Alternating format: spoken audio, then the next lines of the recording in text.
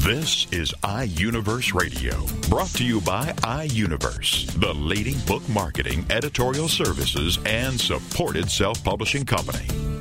iUniverse Radio is your opportunity to hear firsthand from authors about their new books.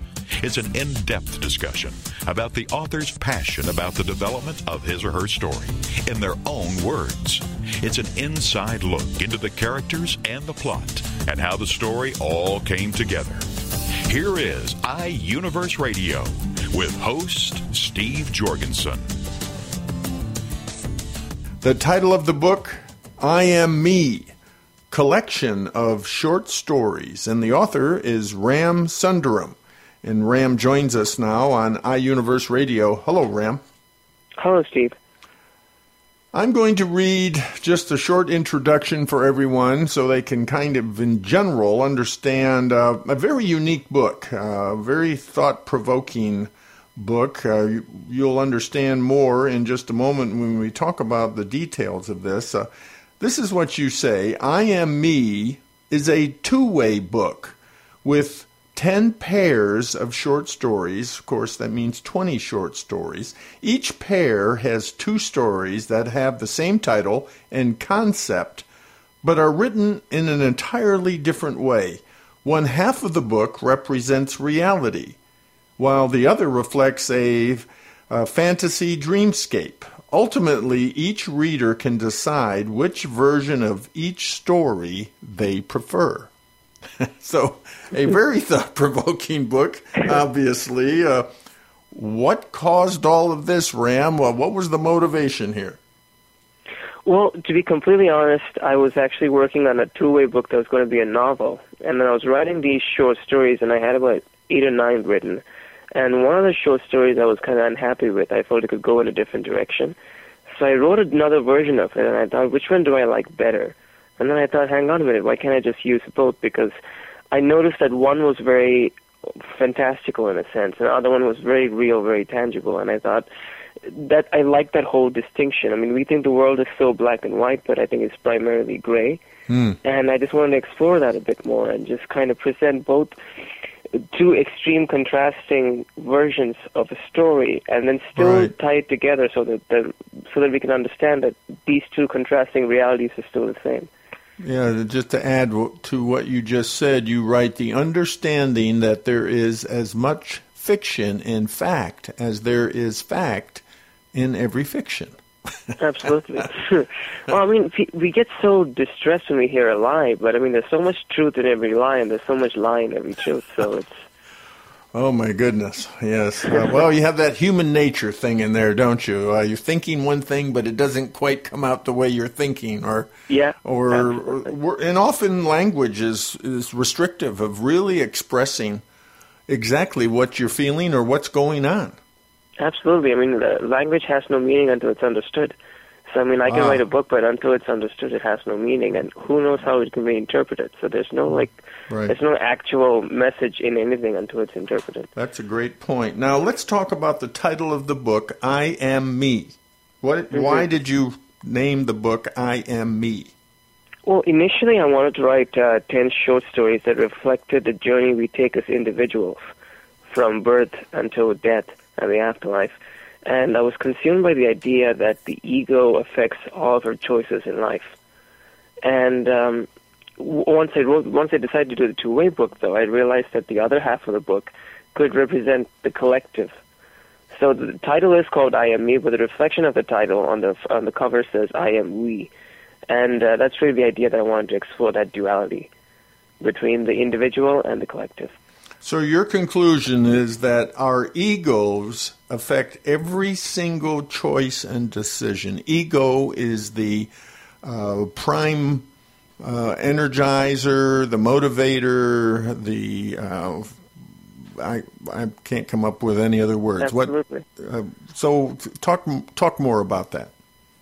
Well, it's just it's an idea that I just stumbled upon last year. When you go out into the world and you just observe people, you realize that every decision they make is ego-driven, and it's not a negative thing by any means. We all do it because the ego is just self-awareness. It's the awareness that you are an individual being and that you're different from everyone else. and it's an awareness that you really can't separate from yourself. So, I mean, say you're driving in a route that you take all the time, for example, and let's say the speed limit's about 45, and you suddenly come across a car that's going at about 44, 43, and you're used to driving at 45. I'd say that's your comfort zone. You get so angry, you get so distressed by the fact that someone's forcing you to drive out of your comfort zone that, you switch lanes and you give that guy like a glare as you pass him by.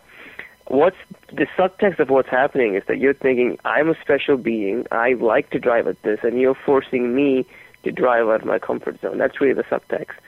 And, that's a very trivial example, but you can kind of incorporate that into every single aspect of our life. So when we watch the news, when we watch leaders speak, or there's some debate about wars or politics, even entertainment, and you even say sports, of course, a lot of ego in sports, but if we look at and listen, if we're listening to these words from these people, we start to analyze the ego behind all those words, there's a whole different meaning. Well, all the examples you came up with were perfect, really, from entertainment and politics and, the celebrity world. In particular, I mean, I always come up with this example. When two people from different religions kind of argue about whose religion, whose faith is better, it's not the religion that they're defending, it's their belief in the religion. And, that's the most primal example of what the ego is that, when you believe in something, you believe it's special because you are an intelligent being and you've decided to believe in it. So it's not actually what you believe in that you defend. In that sense, everything that we argue about, all kinds of conflict, becomes actually trivial because it's on such a personal, individualistic realm when it shouldn't be, if you think about it. Well, as you have written about a message in the book, the individual is at the heart of all existence. I is the cause of everything. That vertical pronoun, I've heard it described, I, as opposed to we. So I am me, but the other I am we, the two don't go together, or do they go together? I think a bit of both, I would say. Because, what I like to say is that existence is individual, but we are not individuals. And what I mean is we each exist independently and alone from everyone else, but I think at the end of the day we have a collective consciousness. Because, for example, there is no such thing as an original thought or an original idea. What you have is an idea that's repackaged somewhat, but you're borrowing from the ideas that have come from everyone else around you. And in that regard, I think we have very much a collective consciousness. But our existence at the same time is individual. And that's where we get a little diluted. We think we are individuals and we are separate from everyone else. But it's just our existence that's separate. We are still the same. So what we call real then, in many ways, could be fantasy because it's from our point of view, and what we see we may not be seeing correctly. That's perfect, actually. I think you've understood something that I've had a very hard time explaining.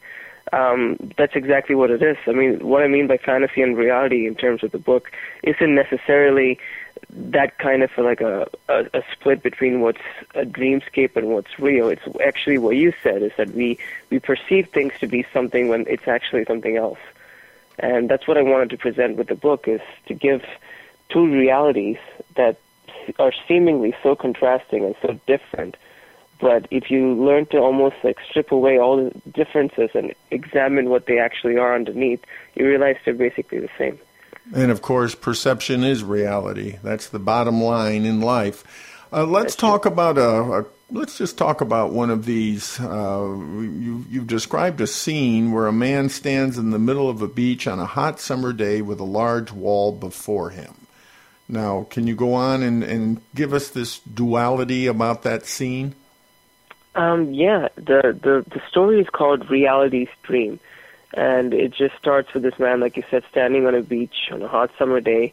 There's a wall in front of him. On the other side of the wall is a bottle of cold beer, and in order to reach the beer, he has to he gets these instructions that he has to imagine an original structure that will enable him to climb over the wall. And the whole story is about how the difficulty he faces in imagining something unique, something original. And all he wants is he needs this very physical form of relief and satisfaction in the cold beer, and he can't because he mentally can't imagine something. And that story is kind of, it reflects the central theme of the book, because I think you must make a leap of faith in order to attain satisfaction, which in this man's case is a bottle of beer. But I think we all need to do that in some level, is to almost make that leap of faith in order to get to a higher level of understanding. Well, let's also talk about this example and expound on this a bit. There is a young boy who has been raised to believe that he is stupid and slow. The story you mentioned is called 50 Cents, and it deals with a boy. He's had a very harsh and difficult life, and he hasn't had any friends at all. And he's told at a young age that every friendship has a cost, a price. And he actually believes, he takes this in a literal sense and believes that the price is 50 cents. And so he thinks he can actually buy friends for 50 cents. This has been the most popular story in the book in terms of people's reactions. And I think because it takes something that we talk about symbolically to say that every relationship has a cost. And here's a character who takes this literally. And I think it's the reason that I personally find it endearing is because it's based on a true incident in my life. And the values from the story is something that I still apply to all my relationships. I think there is a cost to every relationship. What you put in is what you get out. And, that's what the story is about. Who does the book appeal to and why? Well, as an author, you want to believe that it could appeal to everyone. And certainly this book, I Am Me in particular, just as the title suggests, it's about individuals. It's about all individuals. I would assume that it would appeal to people who are willing to or would like to think outside the box, because there's so many boundaries and restrictions based on creativity, and especially in the writing world. There's certain formulas you need to apply to how a story is written. And in I Am Me, most of those restrictions are broken. Most of those guidelines are ignored.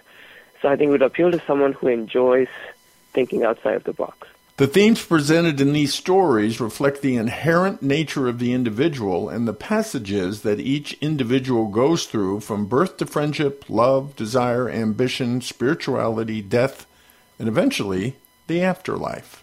It seems like this is a unique way. This is unique to you, the way you look at life. And you're trying to open the door for others to see it. It's the same way you see it. Well, yeah, this realization really did affect my life. I think it's made me a happier person, because not only because I have fewer expectations of others, I have fewer expectations of myself. And I know that sounds negative. What I actually mean by that is that I've learned to understand we're all human, and more importantly, we're all the same. And it really helps to be more forgiving, because when someone makes a mistake, you realize that it's not them as an individual making the mistake, it's the circumstances in their life. These are the kind of the elements, the ideas that I want to incorporate into the book, particularly through the two-way idea. And I personally believe it can be of benefit to people who read it, that it will make us more tolerant of each other and, more importantly, of ourselves. The power of the short story, right? To cause us to think, give us some just situation, and then cause us to think deeper. Absolutely. I mean, a novel has so much to offer. They both have their values, but short stories, like you said, I think they're a little deeper just because of how concise and succinct they are. The title of the book, I Am Me, collection of short stories, and we've been listening to Ram Sundaram. Ram, tell us how to get your book. Well, it's available on the iUniverse website, on Amazon.com, Barnes & Noble, most online retailers, and pretty much anywhere you can buy a book. Well, thank you, Ram. Thanks for being with us on iUniverse Radio. Thank you so much, Steve.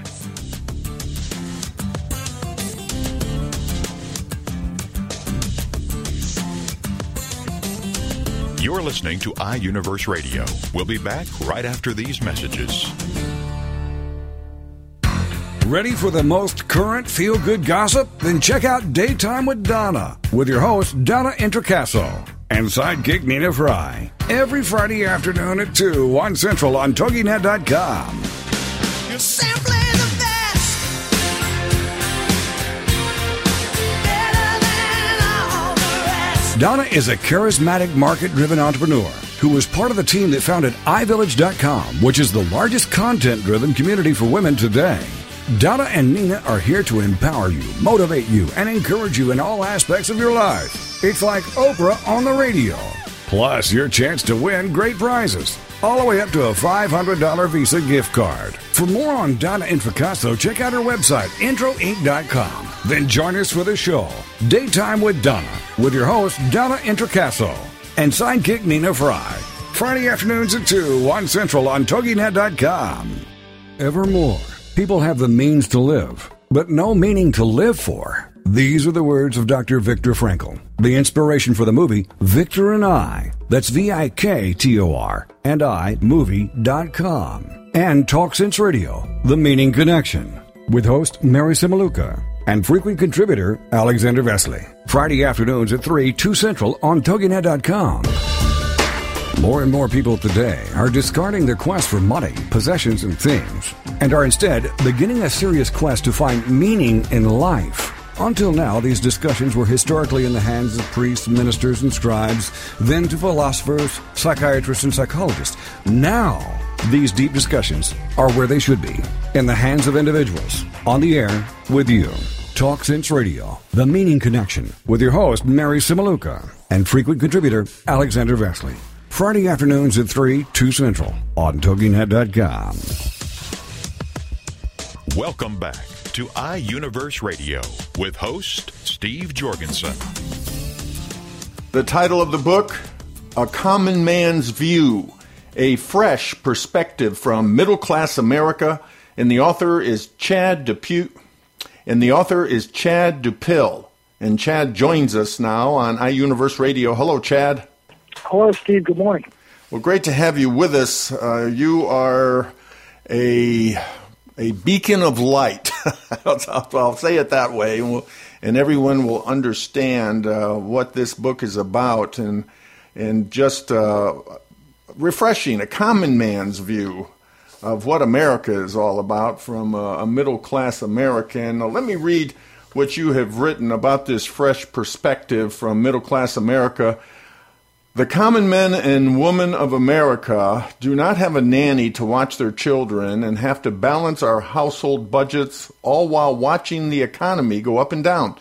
Discover what makes the United States great and play your part in reversing its decline by holding old-fashioned common values up.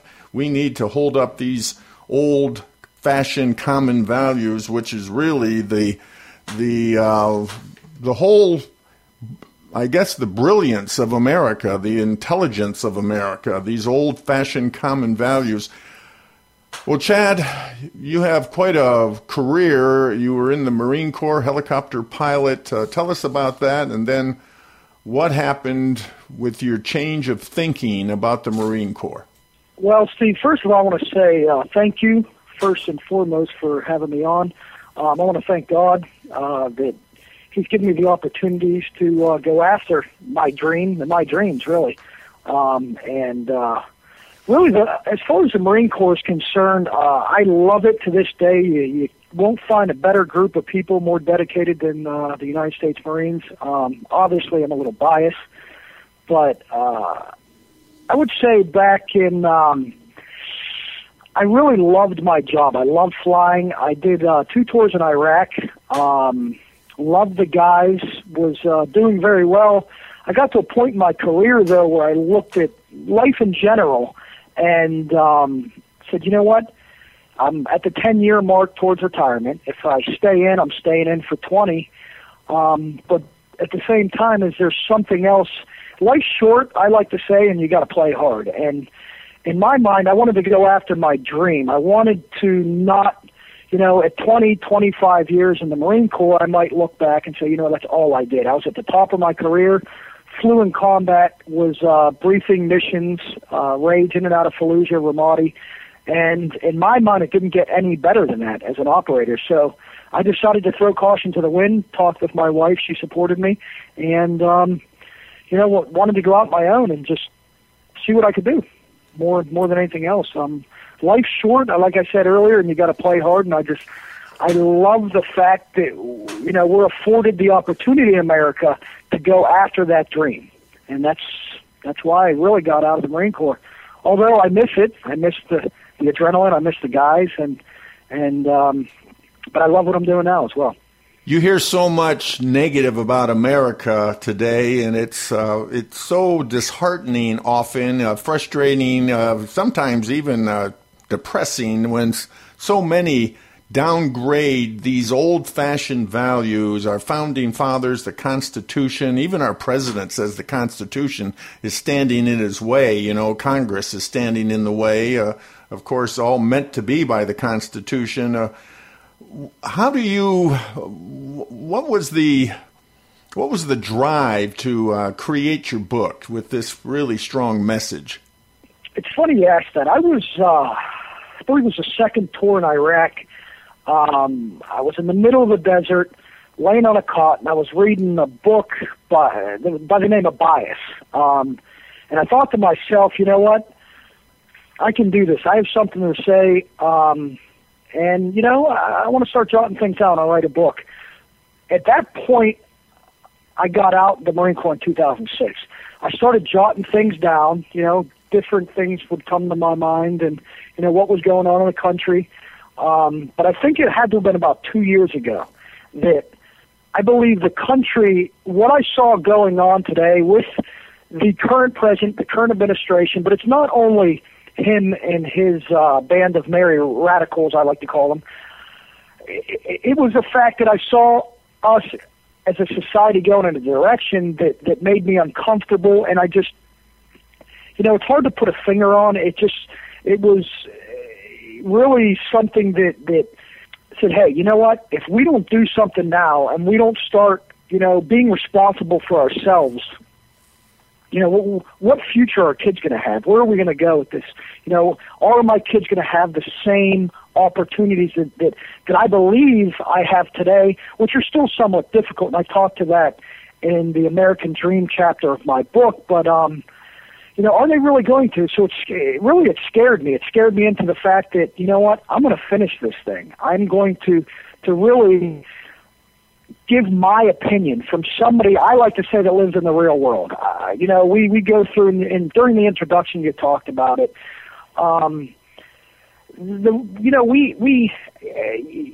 We in middle-class Americans, I like to say, are the guys that don't have, you hear from the mainstream and you hear from both the left and the right every day on, the challenges we face. Now, in my mind, why not hear from somebody who faces those challenges on a day-to-day basis, who has some experience on the war on terror, which I talk about in the book, who has some experience in running a business, who got caught up in the subprime mortgage crisis, and get a perspective from really the real world, where we live today. And that was, I guess, the driving factor. That and the fact is, it scares the tar out of me where our country's going today. I see this Occupy Wall Street. I see, the irresponsibility not only in our so-called leaders in Washington, but across the board.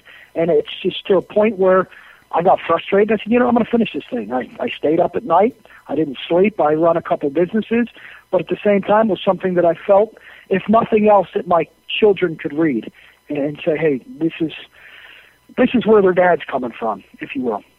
There's some key messages in your book. I'd like to talk about a few of them. They all seem so bottom line, common sense, if you will. But then again, there's not a lot of common sense these days running around the country. It's funny, isn't it? It's really sad. But let's just talk about honesty. I mean, my goodness, why wouldn't that be the rock upon which a society needs to build?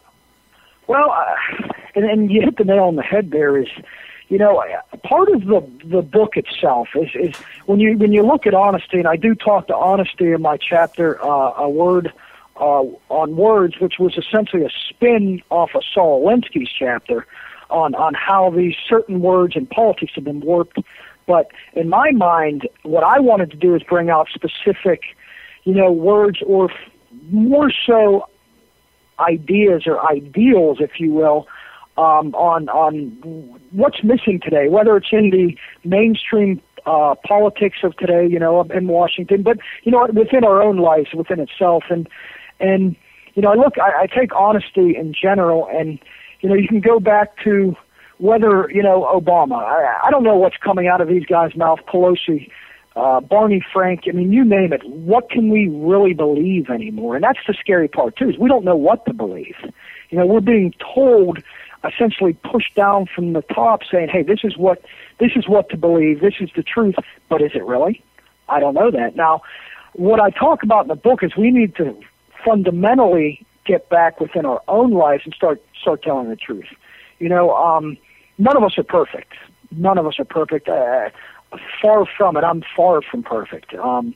But at the same time, I think if we challenge each other to really tell the truth, then we have to challenge our leaders too. We have to challenge ourselves, our kids, society in general, and to tell the truth on every day. That way we can start holding ourselves accountable, and then we'll start holding those that mean to represent us accountable as well. And that's, in my mind, fundamentally is where we're going to get our country back on the right track. Of course, honesty is just one of the old-fashioned common values that you talk about. And, of course, today, with people with their hands out, instead of trying to be self-reliant, the old pioneering kind of ethic, the work ethic, there's risk in life. You've got to take chances. There's no guarantees anywhere. I mean, we could go on and on. It's the old farming kind of mentality and the spirit of America upon which this great nation was built. But you go into some values is very, very important, and we've lost them. I agree. I don't know that we've lost them. I think we're going in that direction. If we don't put a stop to it now, then we very well may. But I believe, Steve, like yourself, we're out there. I'm out there. I know the guys that I run around with today, whether it be in the business world or my family, or so it is still there, I believe, but it's not. It's being twisted by like I said, the mainstream. I mean, you look at the mainstream media, and they're pushing and they're twisting these values, and even the president himself saying that, we're not a Christian nation, which couldn't be further from the truth. But those values, I believe, too, and again, I'm not going to get on a soapbox here, but what I am going to say is, personally, within that last 2 years, I think I talked about what compelled me to write this book. It took a little bit of different spin when I initially thought it was going to, but the faith in my life and God in my life and what it's done for me and the struggles I've gone through, whether it be in business, in my family, and marriage, and just life in general. And I believe that that's what has brought me today to where I'm at, to what pretty much brought the book. I talk about faith, attitude, and a little bit of perspective, and faith being the cornerstone, faith in God and Jesus Christ being the cornerstone that makes that attitude, and taking a different perspective on things that makes it possible to again, be successful at the end of the day. I talked a little bit about the Occupy Wall Street crowd, and these yahoos want without doing, and they think they're due without having to sacrifice and put in the time. And I believe in taking that perspective, putting your faith in God, and knowing that it is the pursuit of happiness, not a guarantee of success. It's the pursuit that makes it worthwhile, really, at the end of the day. Is the American dream still achievable today? I guess you have to read the book, but no. I believe it is. I really do. How long that's going to be the case with the, we keep having these guys pushing down the regulators, and there's so much regulation today. And we were talking earlier regarding potentially going into my business and what I think of that. And, I could ask Melissa here. She's she runs our administrative department, but the two things I hate is taxes and insurance. But, it's a necessary evil. I don't mind paying taxes, but, it's very difficult as a small business to grow. But is it achievable? back in my grandfather's day, and that's the American Dream chapter, my last chapter, is, I staged that question, is the American Dream achievable today? And, my grandfather, he grew up during the Great Depression, 8th grade education, lived in an old railroad boxcar in the middle of upstate Maine. Talk about the challenges to go through, but just the perseverance that him and his generation went through to get through that. He ended up very successful, owning businesses. He was a captain for Pan American Airlines, and at the end of the day, what made him successful was his faith in God, his faith in himself, and the fact that others believed in him as well. He didn't do it on his own. And that's what I found from his tapes and from talking to my grandfather. He's since passed, but just a phenomenal story. Now, is it still achievable today? I believe it is. With hard work, perseverance, faith in God, and knowing that there is no guarantee, but you got to go out there and take those risks. You'd have to read the book itself, but it is achievable if you want to go after it. But you're not guaranteed. You know what? What is the American Dream, too? That's a great question. Right. What is the American Dream? Right. It's not money. It's not a big house. It's the fact that we're afforded the opportunity to go after it, and not having the government and the all-knowing and government or anywhere else telling you that you can. You know what? You can. Right. You really can. Well, Chad, we have about a minute left. We certainly need to be proactive and not take in everything being dictated, as you put it, by Hollywood or our out-of-touch politicians. Give us a closing thought about your book. I believe it's a common man's view, and I believe that we're out there, but we need to stand up. My little piece to this was writing this book when I didn't have time to write it. But we all together, the common men and women of America, need to get together, just like we're doing all across America with the Tea Party groups and the 9/12 groups. And if nothing else, have your voice heard. We may not agree on everything, but you know what? Let's get back to those fundamental principles like faith in God, like honesty, integrity. And you know what? That will bring us back to where we need to be. And that's the ideology that will continue to make America what it is. And it's the greatest country in the world. It's the greatest since the inception of time, really. I mean, it really is. And we need to continue that and just understand that we need to be responsible for ourselves and speak the truth. You've been listening to author Chad Dupill. He is he's written his book titled A Common Man's View, A Fresh Perspective from Middle-Class America. Chad is a retired Marine Corps helicopter pilot. We appreciate your service, Chad, so much. Tell us about your book. How do we get it?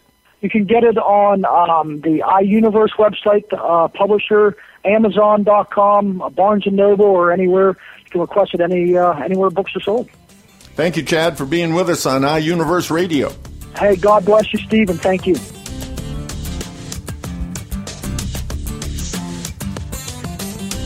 You're listening to iUniverse Radio. We'll be back right after these messages.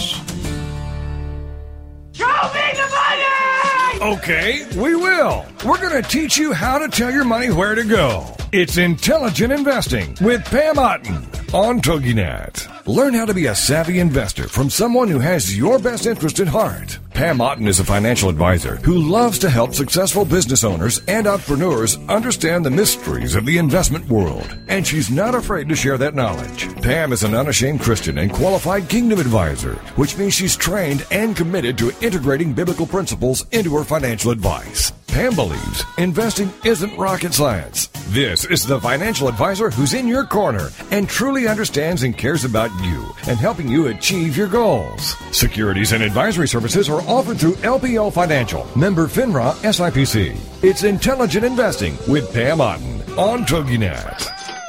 Hey moms, juggle your hats with our mom of many hats, Angie Mazzillo. Friday afternoons at 5 Eastern, 4 Central on the Mom to Mom Network. Moms are always juggling their hats, And sometimes it's easy for moms to forget their value when life calls for switching from role to role. But the ability to juggle so many hats is priceless. She is never just a mom. She's a decision maker, coordinator, creative genius, counselor, a friend, an authority, and a leader in her household. On Mom of Many Hats Radio, we'll be talking about the hats that you as a mom juggle. We'll acknowledge your importance and support in helping you and all moms to not just defend your value, but to believe in your value. For more on the show and Angie, check out her website, azmamamanyhats.com. She is a strong woman. She is powerful. She is wonderful. And she is valuable. Mom of Many Hats with Angie Mazzillo. Friday afternoons at 5 Eastern, 4 Central on the Mom to Mom Network. Welcome back to iUniverse Radio with host Steve Jorgensen.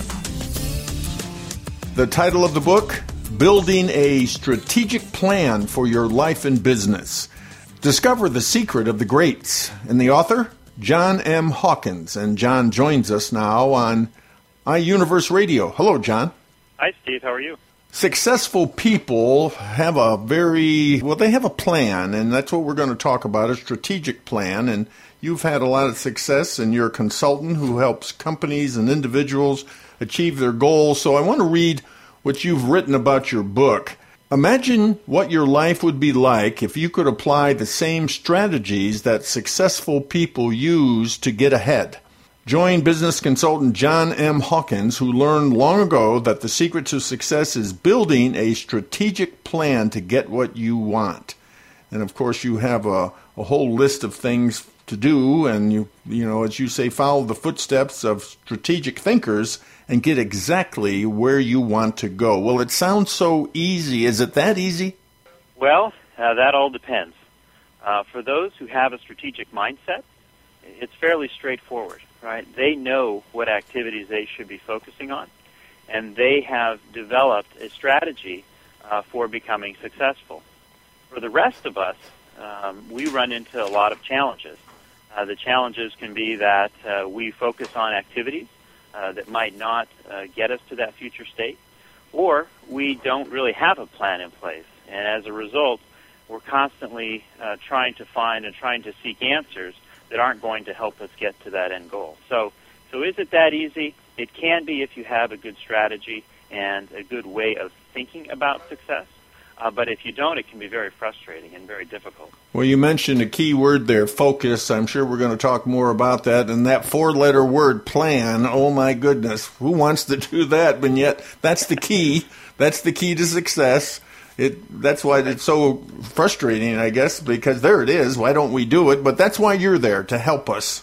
And your book is all about that. But let's go back to your childhood. You kind of caught a vision of this at a young boy, and that's amazing. But as a young man, because of your father, tell us about that experience. Oh, sure. So as a young boy, I grew up in Southern California, and my parents had 7 children. And you can imagine that living in Southern California is rather expensive. And as a result of it being so expensive, my father used to try to make ends meet, would take on extra side jobs on the weekend. And my father was a finished carpenter. So as a young boy, I can't recall the exact age, I think I was around age 7, he would take me to work with him.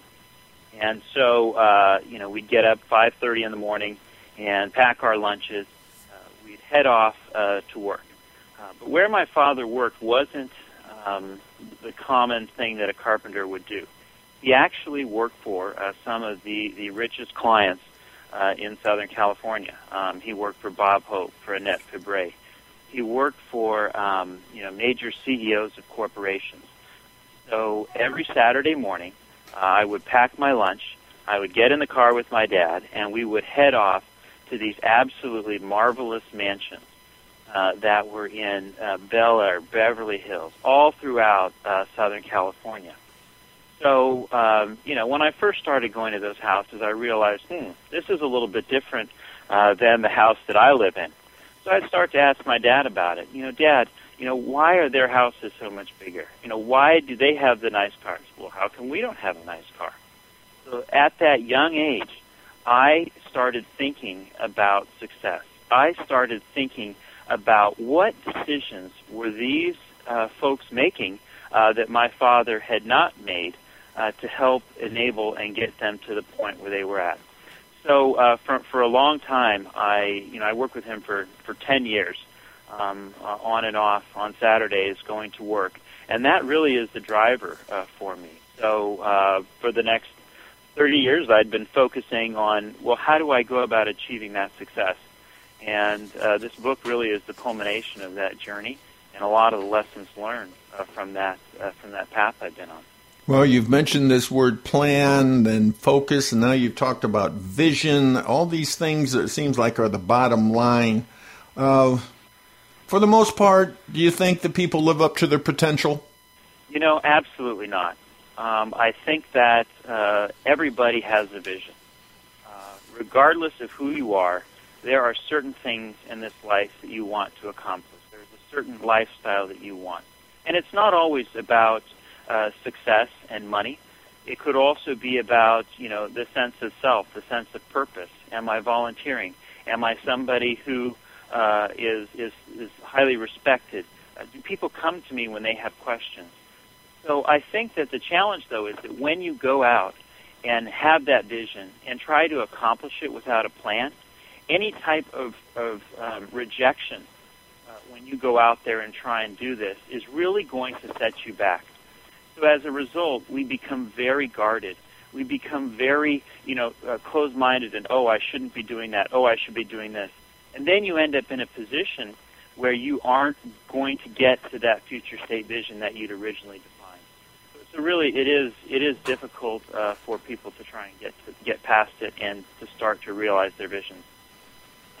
So you help us build a smart, strategic plan, and then also you help us learn how to take risks. Now, boy, that is a tough one. There are no guarantees, even though it seems like there's that government thing that trying to help people think that there's a guarantee. But in real life, in business or in success, you have to take risks. Absolutely. Absolutely, and you have to take calculated risks. So one of the lessons learned that I've learned over the years is I do this type of consulting for large organizations. And the large organizations have a benefit that the small business, that the individual person doesn't have. They actually have entire teams that can focus on strategy. And they go out there and start thinking about, well, what are the decisions that we should be making? What are the implications of making those decisions? If we go through with choice A, what are we going to be giving up? So the problem is that the challenge is that they've got these resources, and then they can calculate and say, okay, there's 10 different opportunities out here. Which are the ones that we want to invest in? And then what would be, our return on investment? Well, it's the same thing for you and I, right? We only have so much time in a day. There's so many activities that demand our time. So really, we need to start focusing on, which are those activities that are going to help us get to that future state and get us, because right now we're all in a current state, and then there's some sort of transition or transformation that has to happen. And then there's that future state, which is the idyllic. It's where we want to be. It's where we have a sense of satisfaction. It's where we've got the money we need. It's where we are, the best grandfather, the best parent, the best husband, the best wife, whatever it is. So now strategic planning fundamentally is about taking all those activities that we do on a daily basis, and it's about breaking them up and saying, look, here are the core fundamental activities that I need to be focusing on a daily basis. And if I'm able to focus on those, I'm going to get one step closer to my goal. And all journeys start with a single step. But before you take that step, there must be a lot of planning? Absolutely. But not as much as you would think. So, I talked about the corporations and how much planning they put in place. That's a lot of work. When you build a strategic plan for a large organization, I can tell you it takes a lot of work. But I propose that you don't go with that all-inclusive plan to get you to where you need to be. I would limit my plan, if I'm a person, a small business, to a page, right? It's a very short list of what is my vision, right? What do I want to be? What's the idyllic? What would make me feel, complete and satisfied with my life? And then add more detail to it, to a point where it's the vision, it's the goals, where, qualitatively, what am I doing to achieve this vision? How do I feel? Am I, really fill it out, add some color to it, and then put, some high-level strategies. So what I'm proposing is that you build out on a single page of paper, a single sheet of paper, a high-level strategy. Strategically, what are we trying to accomplish? And then tactically, what are the activities that we need to be doing to help do that? But this is an iterative process. So it's something that I want you to learn how to do over time. It's not going to happen in just one planning session. So will it take time? Yes. Your entire life you're going to be spent doing strategic planning. But getting the fundamentals in place and being able to get good at doing strategic planning doesn't take that much time. It just takes the commitment to understanding, here's the framework, here's the methodology, and then you just start to implement it. And implement it on little things. Implement it on things that you know the outcome to, that you would be able to predict or determine, what this potential outcome would be. And they're simple things. It's, if you've got a vision of having a great meal, right? So let's say I envision of having a wonderful meal. Well, if I want to have a great meal for this evening, there's a certain amount of preparation that comes into place, right? I want to then put some color around that vision. So my wonderful meal is that my family's with me, my friends are with me. I'm going to have, I love to have Italian food, right? So it's an Italian theme. So you've built a little bit of color around it. And then you want to add some more detail to it. So it's, what are the objectives? Well, my mom has to be there. My sister has to be there.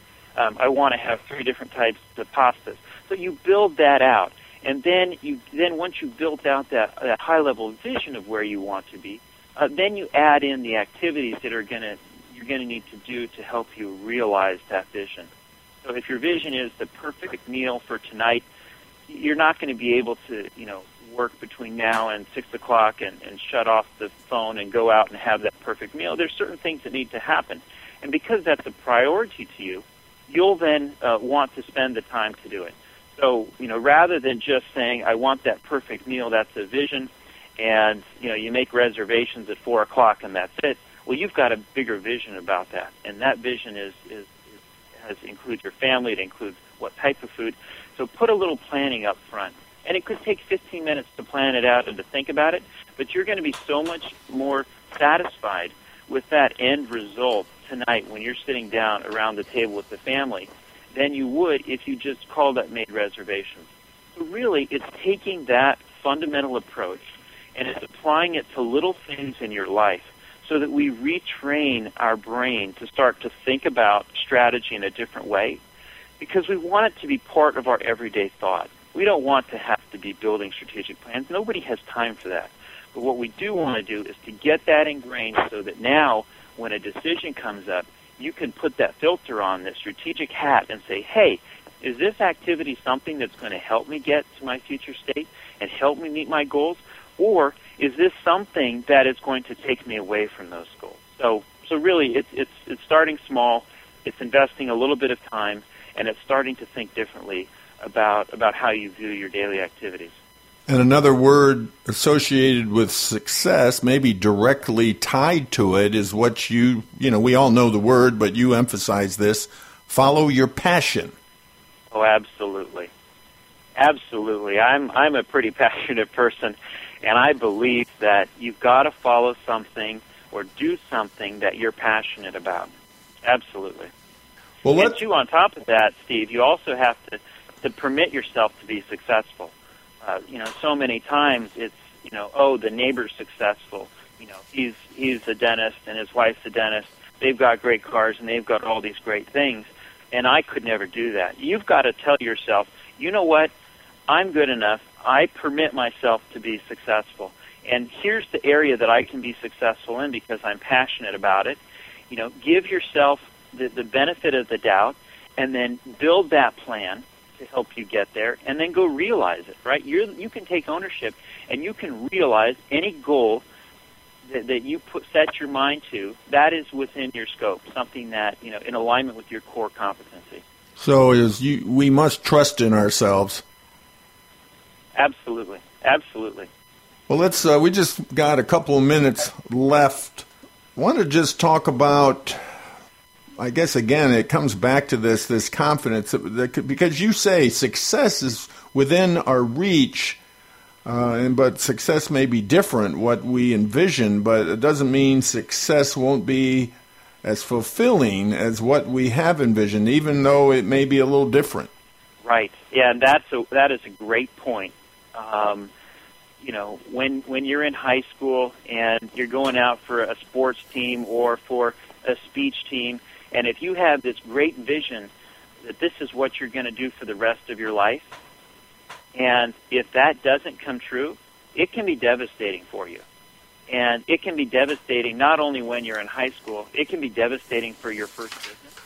You start your first business, 9 out of 10 small businesses fail. When you fail, what's going to get you back up on that horse and try riding again, right? You have got to realize that there are other paths that are going to give you just as much satisfaction, if not more, than the one that you ultimately envision. So be open and be ready to embrace life, be ready to embrace new ideas, and just be ready for the challenge. And then go out, come up with a strategy to get there, and realize that vision. We've been listening to John M. Hawkins. John is a consultant who helps companies and individuals achieve their goals. His new book, Building a Strategic Plan for Your Life and Business. Discover the secret of the greats. John, tell us how to get your book. Well, my book is actually available all throughout the globe. If you Google the book, you can get it on a number of distribution sites. It's available on iUniverse.com. But, yeah, it's available. Well, we appreciate you being with us on iUniverse Radio. All right. Thank you very much, Steve. Appreciate it. iUniverse Radio is brought to you by iUniverse, the leading book marketing, editorial services, and supported self-publishing company. iUniverse Radio is produced by TogiNet Radio. Radio with a cutting edge.